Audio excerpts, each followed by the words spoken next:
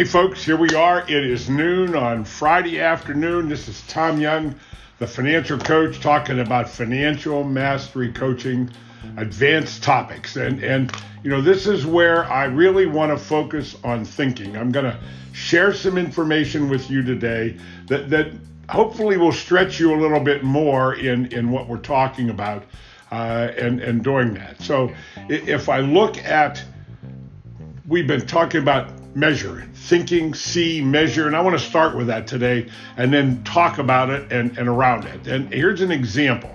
So you put $50,000 in an account and for 20 years.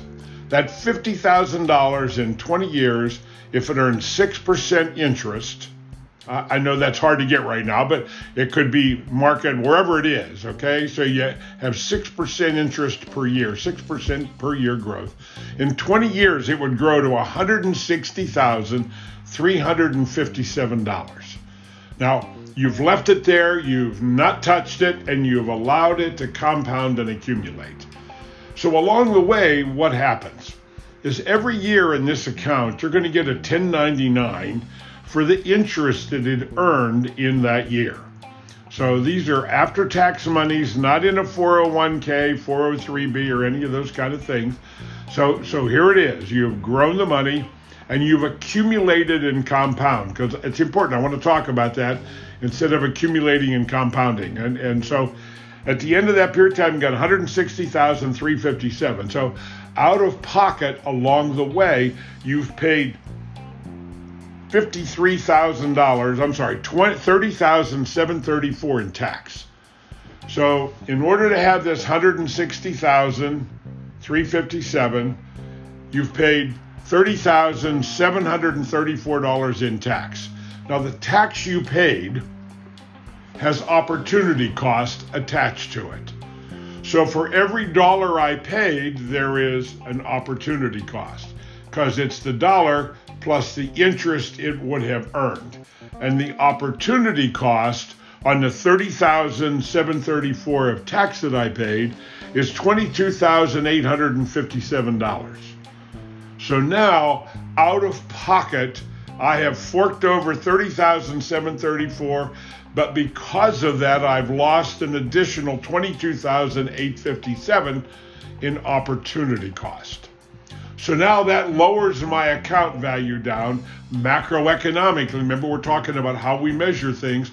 So macroeconomically, we're going to measure it and account the taxes we paid on the account, and we're also going to include the opportunity cost. So again, $50,000 compounded at 6% interest for 20 years. It's going to grow to $160,357. I'm going to pay $30,734 in tax. I'm going to lose $22,857 in interest I would have earned on those taxes that I paid every year. So I have a total taxes and opportunity cost of $53,591. Now there's another equation here. And out of $160,000 in 20 years at 3% interest, I lose another $71,571 in purchasing power. So remember what I talk about, the 5 elements: risk, taxes, regulation, inflation, and depreciation of the dollar. So now, over this period of time, I put in 50 up front, but I've now ended up with $160,357 in the account, but out of pocket, I paid and lost $53,571 taxes and opportunity cost, and I also lost $71,571 of purchasing power. So, see, most people would look at this and they would say, look, I put $50,000 in, it's going to grow to $160,357. Wow. That's what the banker would show you. But in order to understand the truth, you have to step back and apply macroeconomics, because all of those dollars have expenses.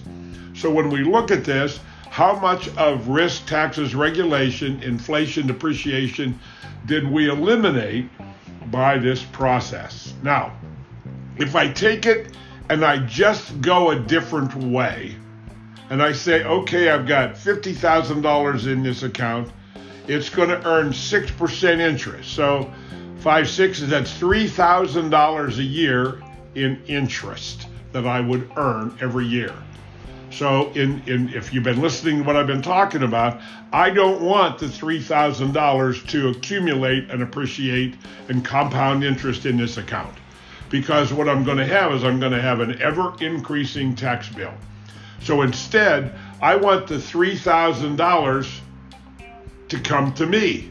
So I'm going to take this $3,000 in as income tax. And I'm going to pay tax on that $3,000, let's say at 30%, all the taxes combined, 30%. So that's $900 in taxes. Okay? Let's just do the math a minute. So if I do this every year, I get the $3,000, I net it and pay the tax of $900, I get $2,100. I'm going to use that to start paying my auto insurance, my homeowner's insurance, my liability insurance. And if I have saved money, if I have capital in place, I can actually increase the deductibles on those insurance products. See, those type of products are indemnity products. And I want to make that clear because we talk about dividend-paying mutual life insurance, and that product is not an indemnity product. Now, what do I mean by an indemnity product? If I have auto insurance and I wreck my car, I expect the auto insurance to replace the value of my car. Agreed? That's what we want to do. If I have homeowner's insurance and my house burns down or I have a claim, I want it to make me whole. Now think about that for a minute. So all those types of insurance would be referred to as indemnity insurance. If you have an apartment building, same thing. I have my building insured, what it would cost to replace it or repair it if I have a partial claim. But life insurance, how do you replace you? There is no indemnification. You can't indemnify a human being because a life is gone forever. We all get to do this once in a lifetime, and I'm not afraid of dying. I just don't want to be there when it happens. So when we die, what I want replaced is the ability to make money. In other words, if you had a golden goose that laid golden eggs, would you insure the goose or would you insure the eggs? I would probably insure both if I'm going to store the eggs, but more importantly, I'd want to insure the goose so that the goose is insured, and if I lose the goose, I will still have the ability to get golden eggs. Does that make sense to you? I hope in some way. But I just wanted to do this little simple example because we've talked about the goals of financial mastery, the blueprint that is on its way. We're working on it right now and putting all the pieces together with finite instructions on each element. Number one, the first goal is to save 20 to 25% of your annual income. If you make over $200,000 a year, it should be closer to 25%. If you make under $200,000 a year, it should be closer to 20%. Okay, 20 to 25%, depending on your income range at that point in time. So if I'm saving those dollars, that allows me, number two, the second goal is I want to accumulate capital equal to 50% of my gross household income. And that starts a process. That would allow me to do what I'm talking about here. Instead of having my money compound and accumulate, I want it to pay me every year. So what I've done, instead of having an ever increasing tax, I've actually flattened the tax. So as an increasing tax at 30%, the taxes are going to total $30,734. But if I take the $3,000 a year and I use that to pay my auto insurance, my homeowner's insurance, and after I accumulate some capital, I can now lower the premiums for auto insurance, homeowner's insurance, liability, maybe my medical due to an HSA, and guess what? I can actually recapture the $900 that I paid in tax on the $3,000 by lowering premiums along the way to recoup that $900 that I paid in income tax. But $900 a year times 20 years is $18,000 in income tax. Oh, so instead of $30,732 over the same 20-year period of time, I only paid $18,000 in income tax. You see what I'm talking about here? So the difference between 18 and 30, or 30,700, say 30,000, so that's $11,000 of capital that I have been able to hang on to and decided not to give it to Uncle Sam in income tax. So this, I'm just trying to keep it really simple in looking at why it's so important to have a 30,000 foot view at everything you're doing and to set goals that have meaning. Because goals that are set that don't have any meaning to you, you're not going to do them. You know, it's like all those resolutions we make on January 1. You know, how many of us today, it's May. Today's the 1st of May, May Day. How many of us today are still following the resolutions that we made in January? You know, January came along and wow, in January we bought some exercise equipment. Are you still using it on a regular basis or have you slid back? So you see, all of these things are important. So you have to build up goals, and you start with little goals, small goals, okay? I have a goal planning worksheet. This is one that I used with somebody else. And goals are tough. You know, goals, the rules of goal setting. Number one, goal setting is a skill. It's something you have to practice. I mean, there are times in my career where I have set goals. Man, I was going to be a millionaire next year. It didn't happen. The goals have to be realistic, and you have to be able to break them down. So here's a big goal for the year, and I have to take that big goal and say, okay, in order to accomplish this by the end of 2020, I divide it by 12 months and break it down into monthly. So what do I have to, maybe even quarterly, you know, every 90 days. So it's easy to look at a quarter. I have to look at a quarter and figure out what do I have to do in this quarter and that quarter and the next quarter and the last quarter in order to accomplish this goal that I have set for the end of the year. Okay, now I got a quarterly goal.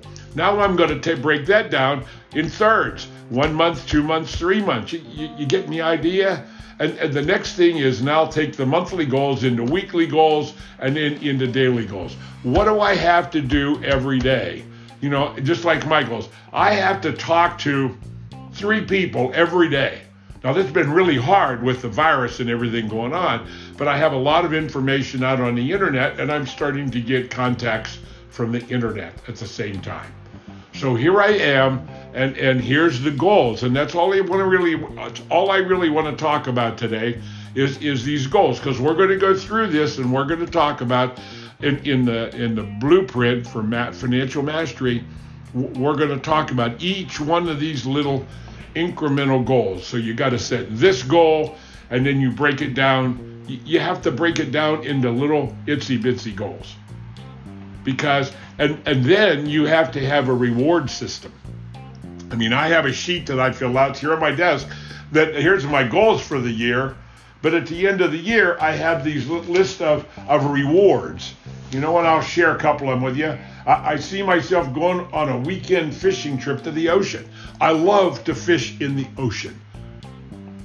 So if I hit my goals this year, next year, I'm going to plan a 3-day or a 4-day weekend, and I'm going to go to the ocean. I'll either go with my wife or I'll take my brother, but I'm going on an ocean fishing trip. That's a reward for accomplishing my goals. You understand that? So, you know, the next one, I see myself going on a golf weekend. Well, there's another weekend, and that's a reward weekend to go away to a club somewhere and play golf like 3 days or 4 days, Friday through Monday, and play 2 rounds of golf a day and just golf my brains out. I love to golf. I'm passionate about golf, and that's really what I got to do. Taking a getaway weekend with my wife, and I've been hoping and planning on a place in the mountains maybe to find a piece of property somewhere in the Pennsylvania mountains and build a small home or a camp up there, something like that. That's one of my rewards. And myself owning a Can-Am Spyder. You know what that is? It's got 2 wheels in the front and 1 in the back. And my wife tells me I'm crazy. But in order to accomplish that, that's a big goal. That's the biggest goal on my sheet that I have to hit to be able to be allowed as a reward to go buy this Can-Am Spyder that I want. I told you I'm a 70-year-old kid. I'm just having fun at what I do. I love what I do, and I love touching people's hearts, and I hope I've done that with you today. So I'm going to break it off there. We're at 15 minutes out. So, hey, God bless. Have a great weekend. I'll see you Monday at noon. I may be on over the weekend sometime. I may throw something out here. We'll see how the weekend goes, but I will be back for sure noon on Monday.